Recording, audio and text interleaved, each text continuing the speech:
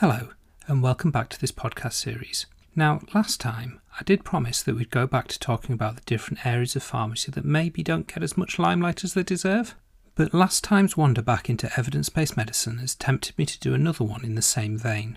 So unfortunately, pharmacy procurement will have to wait just a little bit longer for its moment to shine, as its place on the rostrum has been taken by Tecovirimat, the antiviral against monkeypox. I'm fairly sure pharmacy procurement will understand.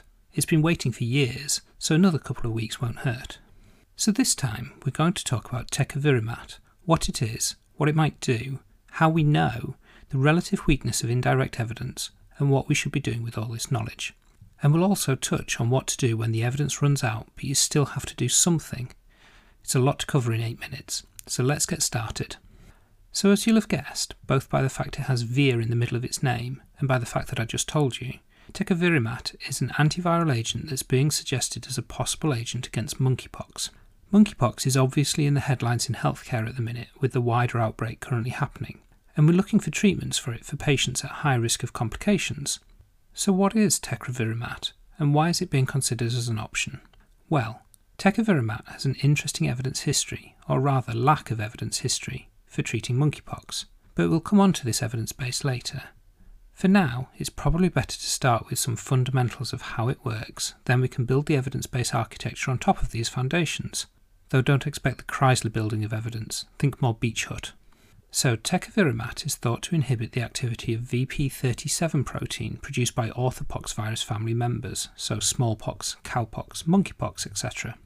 This VP37 protein is highly conserved between species of orthopoxviruses, which means it should remain a viable target for lots of different poxes. So far, so good, but it's going to get very complicated very quickly now. So, this VP37 protein, which Tecovirimat inhibits the action of, normally interacts with the host cell's Rab9 GTPase and TIP47 proteins, which obviously mediate late endosome to trans-Golgi network trafficking and interact with the cytoplasmic domains of cation-dependent and independent mannose-6 phosphate receptors respectively. So that was fairly horrendous. It feels like we need a couple more degrees each to understand and unpack this. And at this point, I'm starting to regret not choosing Cidofovir, the other suggested treatment for monkeypox, which is a simple DNA polymerase inhibitor. But we've got this far, so we'll try and power through and work out what this all means. So to oversimplify, to get stuff out, the body's cells use their Golgi apparatus to get things sorted and kicked out across the cell membrane. Think of it as the Amazon distribution centre of the cell. Loads of different things get chucked at it, and the Golgi apparatus receives, sorts, packages and delivers it all to the cell membrane for onward movement. The Rab9 GTPase and TIP47 are like the Amazon workers going to the warehouse, finding the product and packaging it up ready for a van driver to take out on delivery. However, by inhibiting the VP37 protein, Tecovirimat does the equivalent of hiding the monkeypox virus's barcode, and without that it can't be found and packaged up and chucked over your hedge or behind your bins in the rain. The product sits in the warehouse, undelivered. So the end result is that a cell infected with monkeypox is still riddled with monkeypox, but Tecovirimat helps to keep it in the cell, rather than off infecting other cells and other people. So that's the theory, but what's the evidence? Well, this is where it gets a bit tricky. In the USA, Tecovirimat is licensed for the treatment of smallpox, but under a compassionate use route, which should make you start thinking that something non-traditional is happening. The normal route for getting a license is to do a randomised controlled trial, comparing treatment with the product you have to placebo or current gold standard treatment. The challenge for the makers of Tecovirimat, or anything else to treat smallpox really, is finding patients to treat, because smallpox has been eradicated for just over 42 years now. You therefore can't find any patients to treat, and it would be considered highly unethical to actually deliberately infect people with smallpox just to see what happens. There therefore is very little evidence at all that Tecovirimat actually works in humans for any orthopox virus. The data available is animal models and theoretical models. There's evidence of safety, but for evidence of effectiveness in humans for monkeypox, we're reliant on a paper published in The Lancet in May 2022 by the NHS England High Consequences Infectious Diseases Airborne Network, which had a grand total of one case report of its use where it looked like it might have shortened the time course of the disease. So without evidence in the patient group we might want to treat, what can we do? Should we be using it? Well, this is where your decision-making framework comes in. In the GRADE framework, which is a good tool to use to think about the quality of the evidence base for an intervention overall, there's the concept of directness. This is where you may not have evidence in your patient group, but you might have evidence in a similar group that it would be reasonable to extrapolate from. It's not as good as direct evidence, but it's good enough for now. So, for example, you might not have evidence in monkeypox, but you do in smallpox, so you could extrapolate between the conditions. Or you might have evidence in adults that you could extrapolate to children, so you can extrapolate between the patient groups. However, in the situation we've got, we have evidence in animals, but not in humans. This is still evidence, but it's pretty much as indirect as you can get. There's a lot of differences between mice, monkeys, rabbits, or whatever it was tested in, and humans, which means that extrapolation should be done extremely cautiously. If you extrapolated from tests in dogs, for example, no human should ever eat chocolate. So the question is it reasonable to extrapolate from the evidence we have in this case?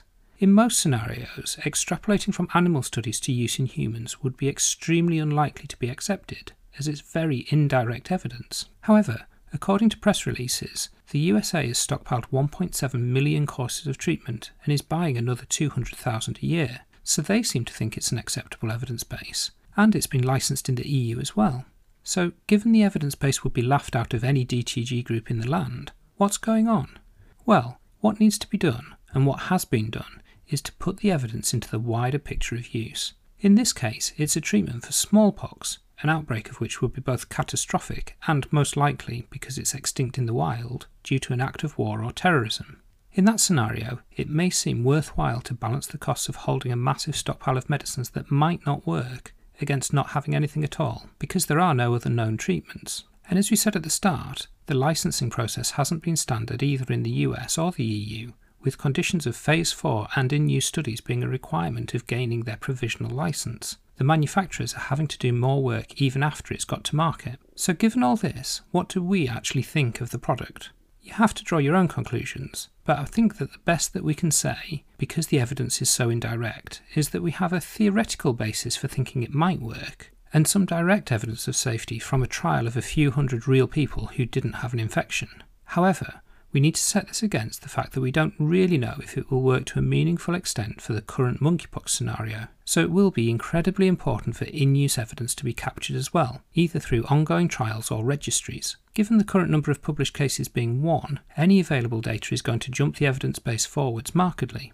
Given this, the decision of whether to stockpile and use Tecovirimat becomes less of a clinical question and more of a political and economic one. It would be a brave health system or government that said no, so given that it's got a reasonable safety profile, it does probably seem reasonable to do what they're doing, despite the limitations of the evidence base. But given the relatively long history of antivirals not living up to their hype, it's difficult not to be a little bit cynical and think there's a reasonable chance that Tecovirimat will be added to the oseltamivir-molnupiravir side of the Venn diagram of effectiveness. But we don't know that for certain, so it's probably worth giving it a go at the minute. And that's it. Hopefully we've covered some useful stuff, and as a reminder, the evidence base isn't static, so by the time you listen to this, there may be more, different evidence to add into your framework, and what we've said above won't be true anymore. It's important to approach the evidence base with an open mind.